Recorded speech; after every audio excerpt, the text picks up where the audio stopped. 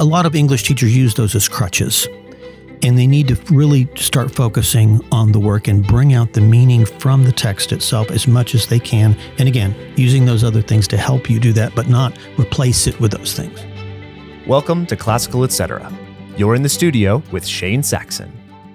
Welcome to another episode of Classical Etc. In today's episode, we're going to discuss an article in the most recent edition of the Spring 2023 Classical Teacher, an article written by Martin Cawthron, How to Think About Literature. This is an article that appears next to articles by luminaries such as Wendell Berry, Tracy Lee Simmons, Joseph Pearce. I'm thinking they're going to be talking about Wendell Berry's article appearing alongside of luminaries like me. It's possible that someone would say that. Okay. This has gone downhill really fast. But before we get to this article, I want to ask you guys, Martin, what have you been reading recently?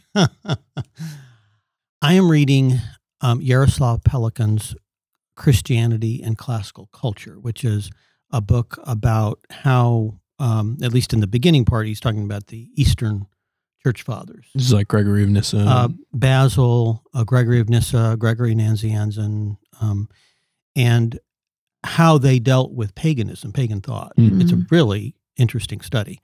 And just how that relationship worked itself out. They were trying to deal with pagan thought and trying to take the truths from it, and reject those things that were not so good. Of course, Augustine is doing that in the West, but this is the story, at least at the beginning of this book, of how that all goes down in the East. What made you want to read this particular book? Well, I have my online course at Memorial College during the summer, the Introduction to Classical Education, Philosophy of Classical Education, and I try to read one kind of major book every year that's different from what I've read before, kind of to add into what I talk about in the class. So we do talk about the whole issue of paganism and Christianity, faith and reason, some of those issues at the beginning. Do you relate this book to kind of a central classical education insight of the ways that classical truth kind of gird and and support Christian truth in education? Right. Your turn. Actually, I've been reading some fiction. I actually read fiction. Yeah. But you might be disappointed in me, as you're all always disappointed in me. So no, we're happy with the things you read, except for possibly motorcycle maintenance. Well, you're about to be disappointed again. So I just completed Passenger by Cormac McCarthy. I've never read him. No. Did you like it? I really like him. I think you would hate him. Do you think I would hate him? I do. I've always thought I should read him. I think he's an incredible author. I've read a good amount of his stuff. Why do you think I wouldn't like him? He's very dark. There's a lot of violence. Right. And I think a lot of it is, it's very much just, we're going to talk about Flannery O'Connor. There's a similar thing that he's doing. His exploration of human nature is, I think, to show that the opposite is possible, that there is a world that is possible without violence, that there are vices and virtues, but he explores the vices. Yeah. Wow. What about you, Tanya? Well, I'm still reading A Tree Grows in Brooklyn, okay. and I'm reading a book about it's an autobiography of a man that grew up in South Africa, and it is very dark now, but there's hope. I know there's hope because he was able to write the autobiography. Tanya, introduce our short story. Oh, so next time we meet, we're going to do a Flannery O'Connor short story, The Lame Shall Enter First. So we wanted to tell everybody so that they could read it ahead of time if they would like, or they can listen to the discussion. And then I'm sure after our riveting discussion, everyone will want to run out and read it. So did you say it's available online? It is available online. It is, yeah. Okay. Okay, so anybody can find it. The Lame Shall Enter First. So really everybody ought to have this book, which is her complete short stories. Yeah. Does that include the novels as well? No, it doesn't. Okay. I've got one of the, how many novels were there? Like two. Wise Blood and The Violent Bear It Away. The Violent Bear It Away. I've got at least one of those, but neither of those is in here. Okay. Paul, what about you? What have you been reading? I have been uniquely focused still on East of Eden. Oh yeah. Oh, I bought it, or I didn't buy it. Nick got it for me for Mother's good. Day. So that's going to be I've the got answer to this question for several Yeah. episodes because it is No, a review. No, no, he's well, speeding through it because he loves Here's it. the thing. Yeah, I love it, but I keep like the way the story's going. I keep thinking, well, like the book has to end with like these characters, like wherever these characters end up, like that's going to be the end of the story. But then like he's following generations, and so. I'm like, oh, now we're on to another, like, and you're seeing sort of the sins be passed down. And I mean, it's very interesting, but I keep thinking I'm almost to the end. And then I'm like, wait, I'm on to a new character. And then I go, look, I got 10 more hours to go. You know, I'm listening to it, but I think I'm 3/4 of the way through at this point. Is this a book on poverty like Grapes of Wrath or totally different? No, I would say it has more to do with relationships. Yeah. I'm excited about it when I can get to it. Because I think the back of the book says that it was Steinbeck's retelling of Cain and Abel. Oh, that's fun. It's kind of an Are you seeing that? imitation of I the Cain am, and Abel but- story. Oh, here he comes. Here comes What the did you say? An segue. invitation of what? Kind of an imitation of the Cain and Abel story He's- Yeah. of the but- violent inherent between brothers. Let me just say before you move on that I was expecting sort of a straight up allegory, more like C.S. Lewis, where it's clear. Right. It's more. I would say it's more like Tolkien, where you're seeing glimmers of it in multiple characters through the whole story. Okay. Which is, I think, the better literary way to do it. Okay, would Shane. agree. Perhaps the more mimetic way to do it. You keep dropping these words that come from this great article. Yeah, you're right. So the article we're going to discuss is how to think about literature. And if you don't have a copy of our catalog, you can get one by going to memoriapress.com and going to the tab that says catalog, or you can just pull this article up online if you want to read it.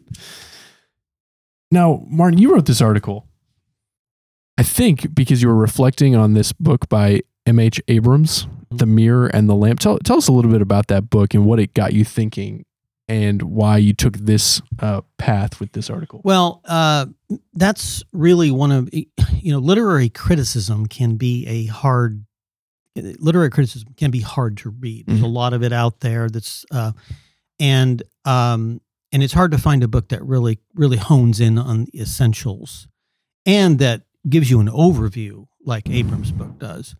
In Louis Markos's Great Courses lecture series, From Plato to Postmodernism, which I highly recommend. It is a wonderful set of lectures. He starts out with Abrams and starts out with this breakdown of the 4 different perspectives you can take on literature. Yeah, so you talk about 4 different perspectives on viewing literature. I'm guessing because I see your notes that they come from the 4 causes, but you don't mention the 4 causes in the article itself. What are these 4 ways that literature can be, that literature can be looked at from, or what are the 4? What is it? The ways that they can be analyzed? Yeah, well, actually, in Abrams' book, he has a little map of the 4 sort of modes of literature. And the first is the universe of art, the thing the work is about. Okay, for example, and I use in this article, and Tanya gave me a hard time about it because it's not a work of literature, but I really needed to use a piece of concrete art to explain this best. The Mona Lisa, the painting, because this really, what he's doing is he's really taking a critique of all art and just applying it to literatures, which is why I can use the Mona Lisa here. So the first thing, the first emphasis of art is what is it that you're trying to portray? And he says the thing you're trying to, this first perspective is the universe of art, the thing that it's about. So if we're talking about the painting of the Mona Lisa, we're talking about Mona Lisa herself. She's sitting there in the chair. That's what he's trying to paint. The second is the audience for the work. And I'll just go through them quickly. Third, there's the artist himself. So in the case of the Mona Lisa, that's Leonardo da Vinci. And finally, there's the work itself, which is Da Vinci's actual painting of the Mona Lisa. So those are the 4, and you can do them whatever order you like. But those are the 4 aspects of art that you are focusing on. And in, I guess it was the older article, I did talk about how you can take Aristotle's 4 causes, which are so useful with just about everything. And you can, when you're talking about the universe of art, you're talking about the formal cause. What is the pattern of this thing? There's the final cause. What is it for? The audience, the aesthetic pleasure of the audience. The efficient cause, which is what produced the thing, which is, of course, Da Vinci in this case. And the material cause, what does it consist of, which is the actual, painting itself. So you just take Abrams takes those 4 things in the first chapter of his book, The Mirror and the Lamp, and he analyzes literature that way. And I've always found that to be the most compelling way of looking at literature. Paul, Martin is using the word universe here kind of in a technical way. And he says that one of the aspects of the art is the universe of the art. I feel like that of the 4 terms is maybe the hardest one to understand, or it's maybe using the word in a different way than we normally would. What does Martin mean by, try to get inside Martin's head here. I can't tell you tell what me Martin what the means. Sitting here I can tell you how I took it when I read the article, which was just reality, right? So if a work of literature is, when we're talking about sort of the form that, or the pattern that it's representing, ought to be imitative in some way of reality. That doesn't mean that science fiction isn't literature. Science fiction is, I think, imitating our universe within certain bounds, right? And so you're seeing a representation of reality set in a similar but different world, right? But that it's reflective of true things, I think. I don't know. Am I completely off base on what was in your head? I was just thinking that science fiction is an interesting thing to choose to talk about, the imitative view of art. And that's really what we're talking about here when we're talking about that aspect of it, is that we are imitating something in the world, some truth in the world. Science fiction isn't really imitating the world. It's really derivative from our experiences of this world. The writers who write it have never seen the worlds they're talking about. They're taking the things of this world and kind of rearranging them in some futuristic world. It's still imitative in some way. It is. I was thinking of Ender's Game, right? Where, the idea of a kid playing video games, right? That's consistent with this world, but it's just been given a whole different use in that world. Yeah, one way to look at it is just that you are trying to speak a truth which you know about things in this world. And so in that sense, it is imitative. No author can actually make up really new things. Right. All they can do is operate from their own experience. And they take those experiences and they rearrange them in a way to tell some truth about the world. So really in a way, that first aspect of things, the universe of art, is really the truths of the world, trying to tell some truth. And I think, I'm not a fan of science fiction either. I've made it clear that I'm not a fan of fantasy. I'm not a fan of science fiction for the same reasons. I just don't like living in some kind of alternative universe. But I do recognize that orcs represent evil, which is real in this world. Mm-hmm. So I'm going to let you say that fantasy and science fiction are indeed literature. Mm-hmm. Well, no, and I think you ought to thank her for that permission. Yeah, right. Okay. Well, I didn't bring the science fiction thing up. He did. I know he did. But and I was thinking, maybe it's not literature. I felt like science fiction had to be brought up because if we're going to talk about imitation, that's like the one thing that's out there kind of screaming at science us. Science fiction or fantasy or basically, or mythology for that matter. That's what Plato was talking about. Mm-hmm. Yeah. So you move from these 4 aspects of the art to different views of art or views of literature. And you start with the pragmatic view. And you kind of throw one of my heroes under the bus. And it's who do I throw under the bus? Philip Sidney.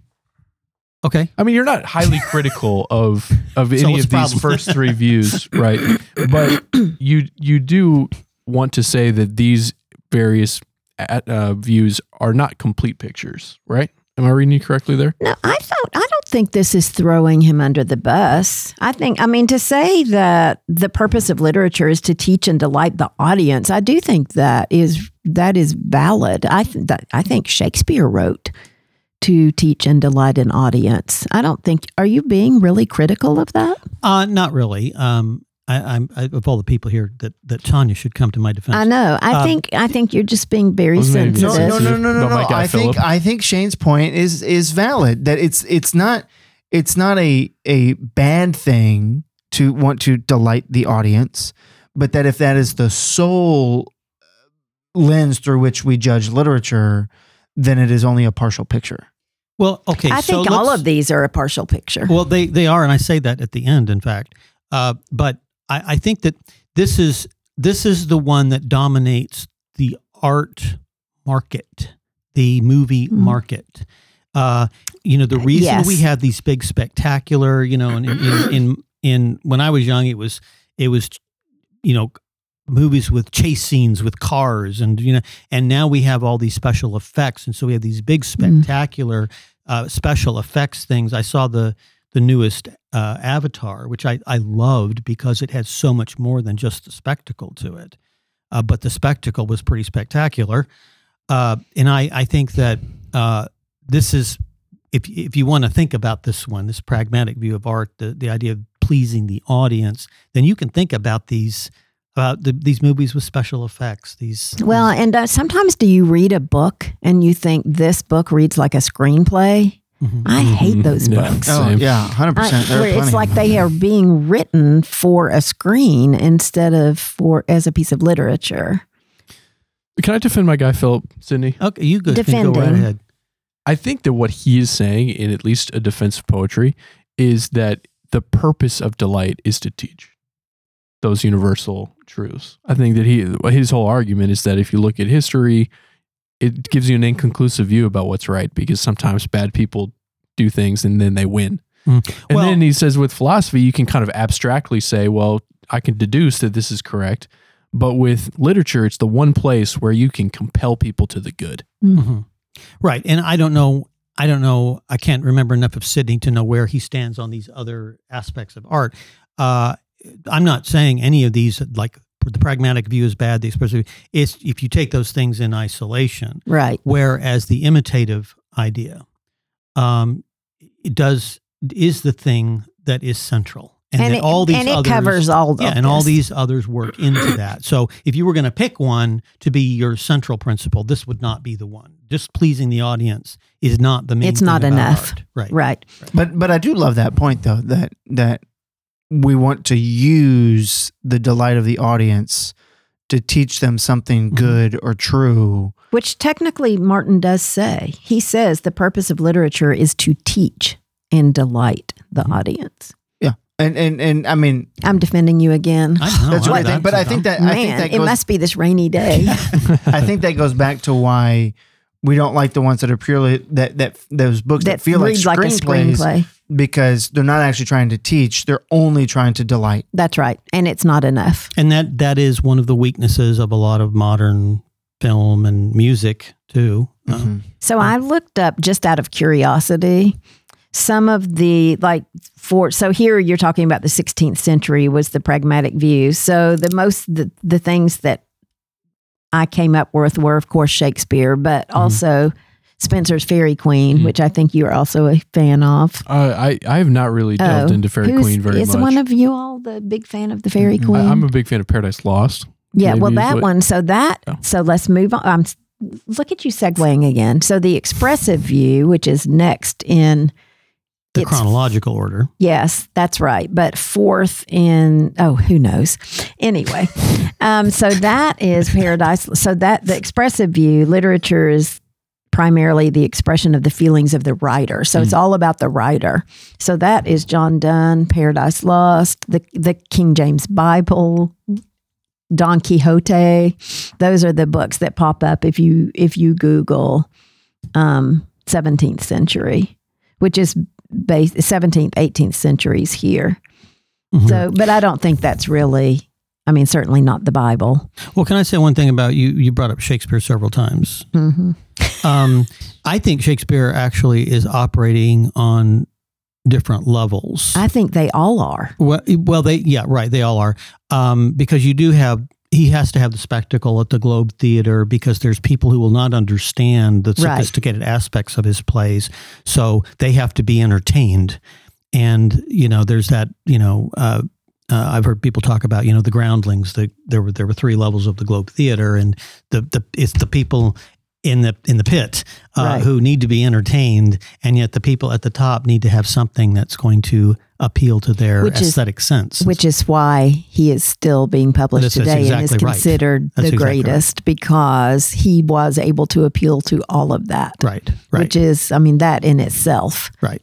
But I did mention, Wordsworth and Keats and Shelley in here, the Romantic movement of the late 19th century, which was a current in culture more broadly from, philosophy, Rousseau in France, and which is a little bit more, in a way, if you could say, I don't really mean that negatively, but sort of self-centered in terms of the artist, that I'm just expressing these feelings. You can read Wordsworth, and it's like he's trying to give you this picture of how things were when he was a child, and that's hard to do,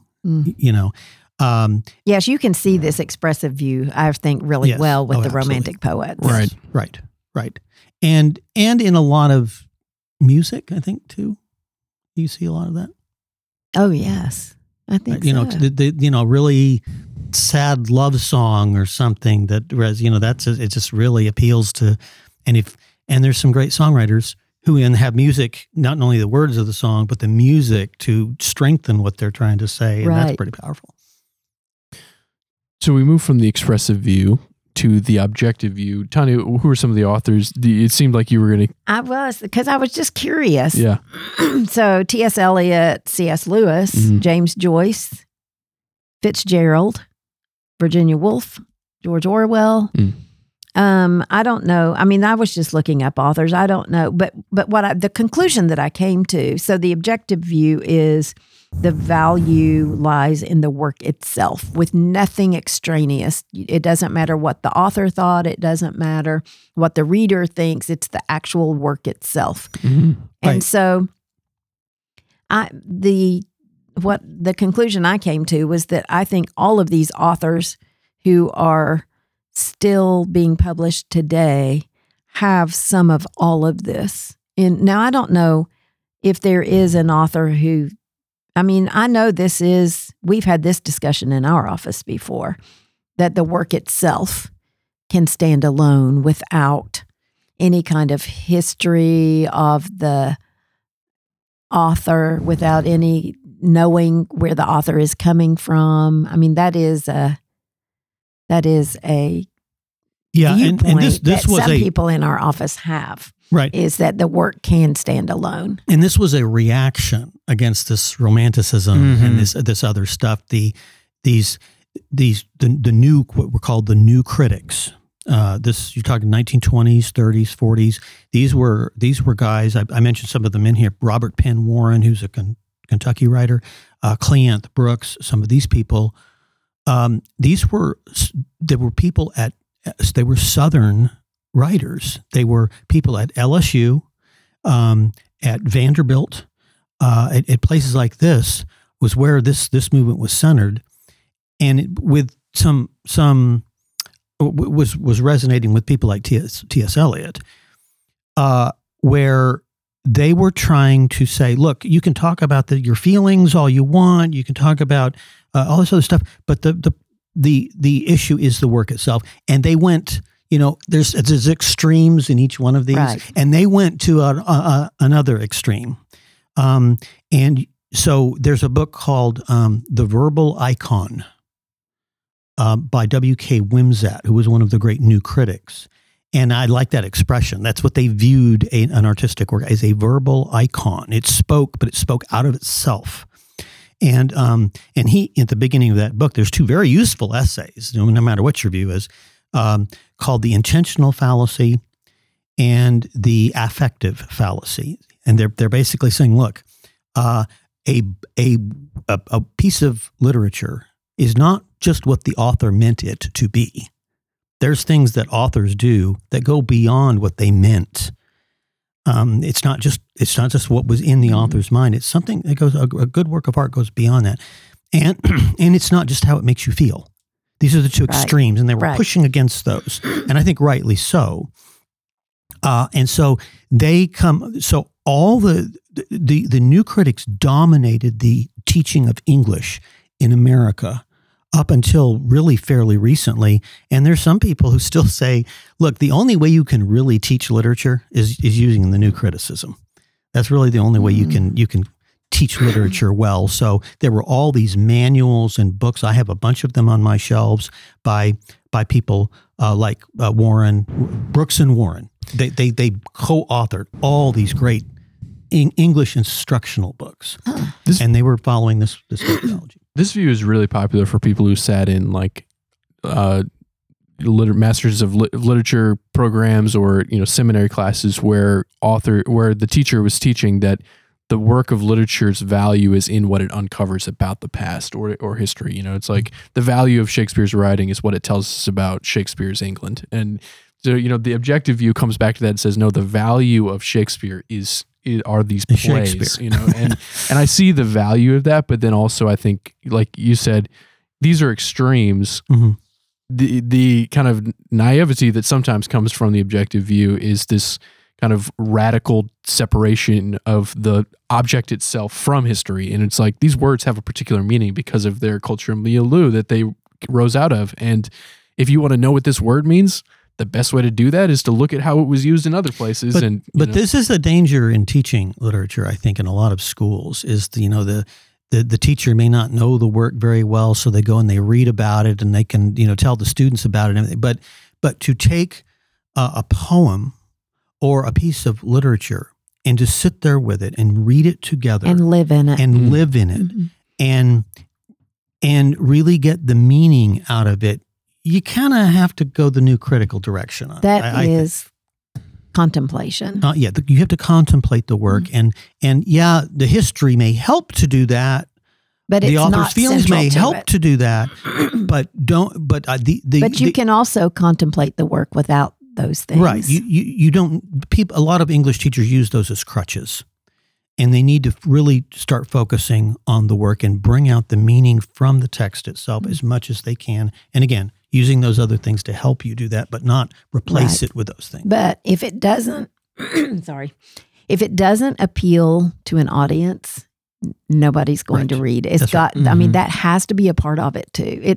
All of these things have to be, I think, a part of reading literature. I don't think it's one or the other. Well, and I wanted to make a point about like the different book titles you mentioned that were being published at the time that these critical views were more popular. I think they are still being published because they went beyond that their current critical what the current criticism was for Don Quixote to be published in the time where the expressive view is just going gangbusters. Well, there's a whole lot more to Don Quixote than just the way it makes you feel. Mm-hmm. And that's why Don Quixote is still published. We move from these three somewhat incomplete views to a view that you would say is maybe the classical view, and that is the mimetic view. Martin, will you kind of summarize what the mimetic view is? Well, what's mimetic mean? It means, that's where we get our word imitate. Oh, okay. That's the root. I said here that art is fundamentally the imitation of either the divine essences, if you want to take Plato's doctrine of the forms, that the essence of anything here, a tree or even a human being, is in some heavenly realm, and that we're trying to get there. Imitate that. So in some what's way. The form? I keep hearing Plato's forms. We can do another show on that, can't we? I'm sorry. It's going to be a long digression. Can I point out that the last podcast was on virtue, and we were going to go practical, and Tanya asked, what is virtue?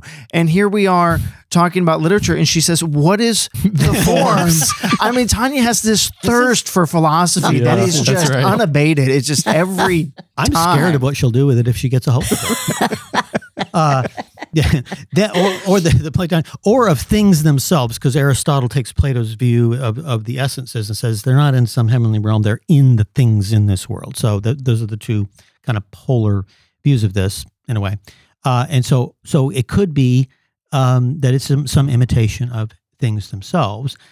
This is the original view. This is the view in Aristotle's work, the Poetics, which is one of the greatest works of literary criticism. And as Louis Markos points out in his lecture series, that all of these views sort of circled around Plato's, that they also sort of took for granted Aristotle's Poetics all the way up until the middle of the 20th century. And then it starts being abandoned by, the last view I talk about here, kind of the fifth view.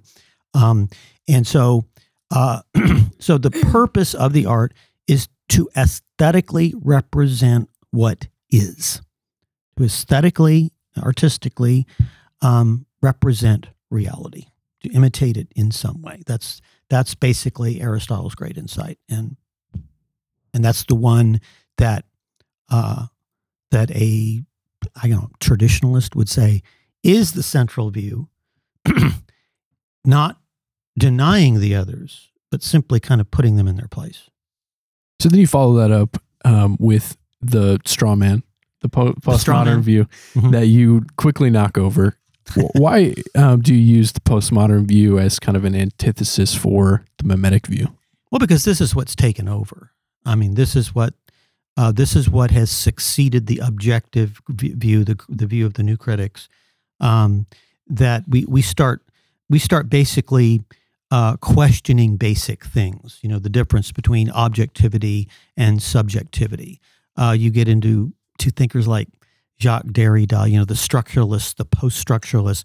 The wheels just start falling off. And this is not just in literary criticism. This is in philosophy. This is in linguistics. This is in all these things where they're questioning that there are whether there are dichotomies at all, whether I can make distinctions like I just make in this article, that there is no inherent order to the universe.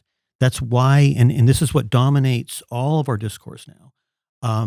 And it's why we, it's all over our politics that there are, hierarchies. You hear this term used very pejoratively now, that we're working against hierarchies. All hierarchies? Are there no real hierarchies in nature?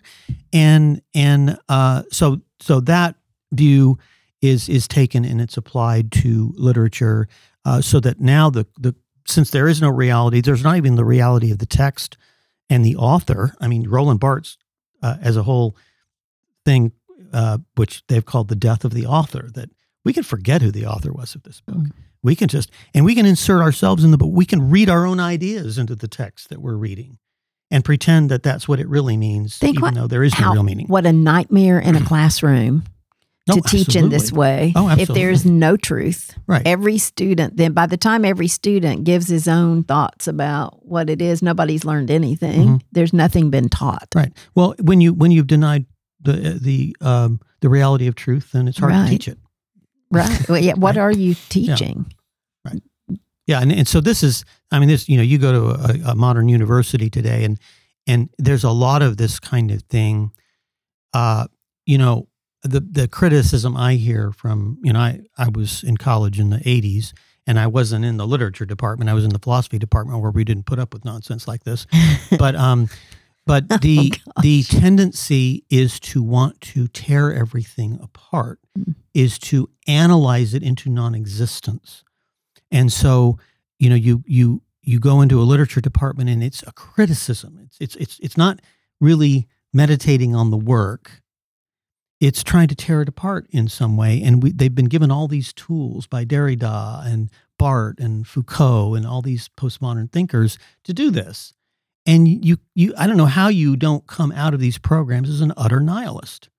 And I think that's in fact what does happen, or just extremely confused, which I think most students just come out of that. This stuff is hard to understand, partly because it's confused in its essence, but it's also just confusing. And so Louis Markos talks about how he wanted to do a PhD on just talking about Wordsworth's poetry.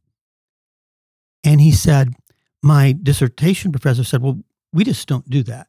They don't, in an English department, we don't talk about what the meaning of text. So we want to talk about all these extraneous things, all these things in these other categories. And it's really tragic. And so it's hard to find good programs in literature anymore because postmodernism has taken over. Paul, how do you think postmodernism kind of rises to the surface in a practical setting of like a school, high school literature classroom, homeschooling? What are the ways that this view of literature maybe takes hold that people don't realize? I mean, if you in some form of literature class are just trying to discuss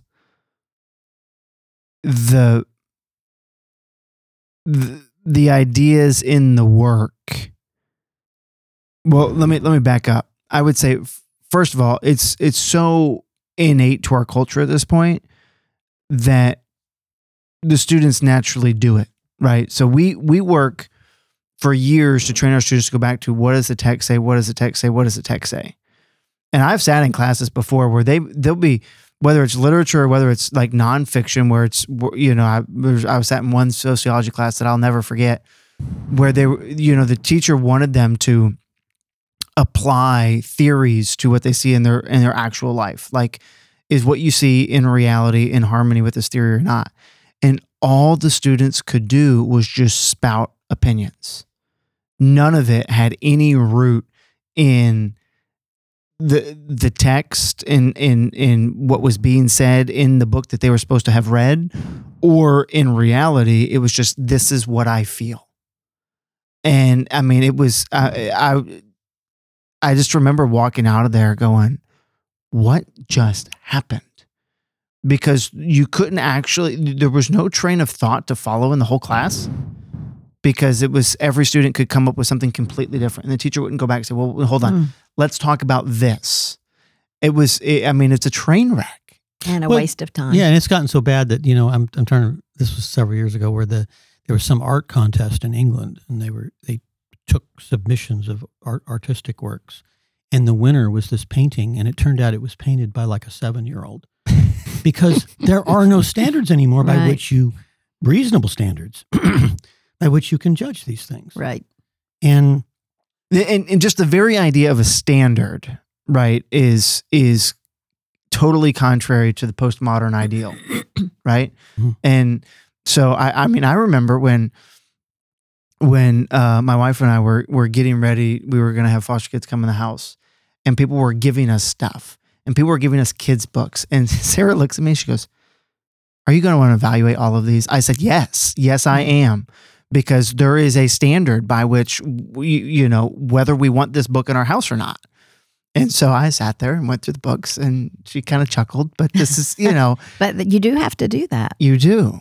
And there's been attempts by people in the art establishment to poke fun at this. And one of them was Marcel Duchamp, who takes a toilet, because you hear they'll put, there was a, recently I saw, there was a painting of it wasn't a painting. It was just this space, and there was a banana nailed to the wall.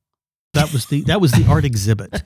Over here at the Speed Museum at the University of Louisville, there was a story that ran, and it was this guy who would feed these pigment to flies, and they would barf it onto the stage, and it was just a product of this. And so I was doing public policy at the time, and I wrote this press release on the fly barf art that the Speed Museum, and I said I basically just claimed that they had been scammed.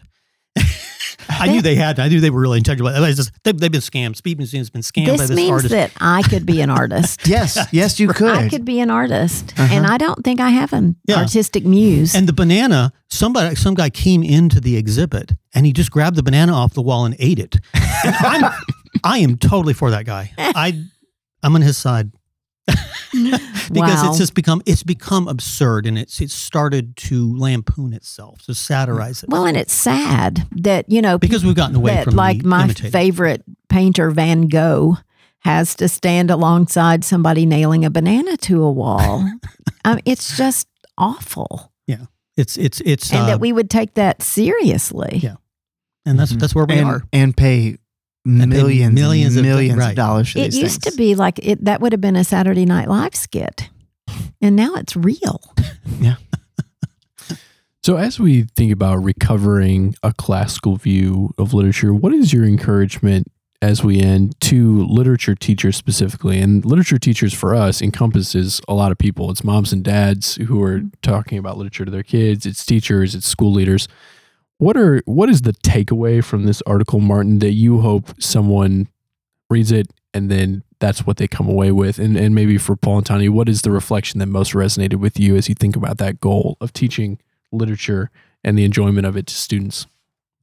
Well, I would just say, we talk a lot about the good, the true, and the beautiful, and this is the subject of art is the beautiful. In the truth, ultimately, truth and goodness and beauty come to the same thing. And if you can help a student see that in a work of literature or any work of art, then I think you have accomplished something that will change their lives. I mean, you think about the things kids care about. What do they care about? They care about movies. They care about music. They're all aesthetic things. This is what they care about. If you can help them see the beauty of literature and poetry and music, I think you've done something life-changing for a student. It's there, and it's not done well oftentimes, and so they never really see it. But if you can help them, take a short story or a book or whatever it is, and help them see it. And I've seen it happen in my classroom where all of a sudden the scales fall from their eyes and they see the beauty that's in this thing. That's your object. That's what you need to be working toward. I love the idea. I mean, I love that in sort of expressing it this way. A teacher's got 4 different things to help them think about literature, and not just focus on the one thing that appeals to them, but to say that there are multiple aspects here that we can probe in this. I have been talking with a homeschooler friend by email about literature and about whether students should be able to read whatever they want to read. And I let my children, I think back in the day when they were becoming avid readers, they were reading Star Wars books that like Jedi Apprentice or something. I don't know. I sold them for a lot of money on eBay. That's why I remember them, because I couldn't believe how much they were worth. But we together, I think, decided that as long as you are, as Martin said, introducing, studying good literature, you really are inoculating them. And so that doesn't mean they're not going to choose to read things that aren't of the Star Wars books were certainly not on the same level as a book like Charlotte's Web. But it's okay. You do want them to read, and you do have to care about what they're reading. But as long as you're doing the best that you can and having an actual hour of literature a day where you are delving deep and contemplating good books, students will come along and they will not be satisfied with less. Now they'll be like my British Murder Mysteries, Martin's Sabatini and Paul's Sabatini books. Do we want to put those alongside Dante? No. But they're still not bad books, right? I just want to be careful that we're not appearing to say that you should only read classic literature, that I need to read James Joyce all the time. No, I just think that our, particularly the current generation, is just surrounded by nihilism on every side. And one of the functions of beauty is an inoculation against nihilism. If they can see that, you can't be a nihilist. If they can see beauty, Right. they can't be, and they can find it in something high literature, is what I would call Dante, or lower forms of literature, which still are getting at truths and still are beautiful. Yeah. I think you have to have both. Yeah. Well, you don't have to have both. You could read really good. For me, it would be British lit all the time. But it is, sometimes you just need an entertaining read. No. And that's okay. Well, I think this has been a great discussion of Martin's article. And so I think everyone should go out and get a copy of The Classical Teacher and read In Defense of Literacy by Wendell Berry. And then afterwards, consider reading Martin's article as well. Going up. Something like that. We'll see you next time. Thank you so much for listening to this episode of Classical Etc. You can find us on Spotify, Apple Music, or wherever else you get your podcasts. If you liked this episode, consider leaving us a positive review and sharing it with a friend. A huge thank you to the Memoria Press Podcast Network for hosting our show. Be sure to check out all the great podcasts there. As always, I'm Shane Saxon. Thanks for listening, and I'll see you next time. You've been listening to the Memoria Press Podcast Network, providing a classical Christian perspective on the world of education. To learn more about Memoria Press, visit us at memoriapress.com. To connect with us, find us on Facebook, Instagram, or Twitter. Thank you so much for listening, and we'll see you next time.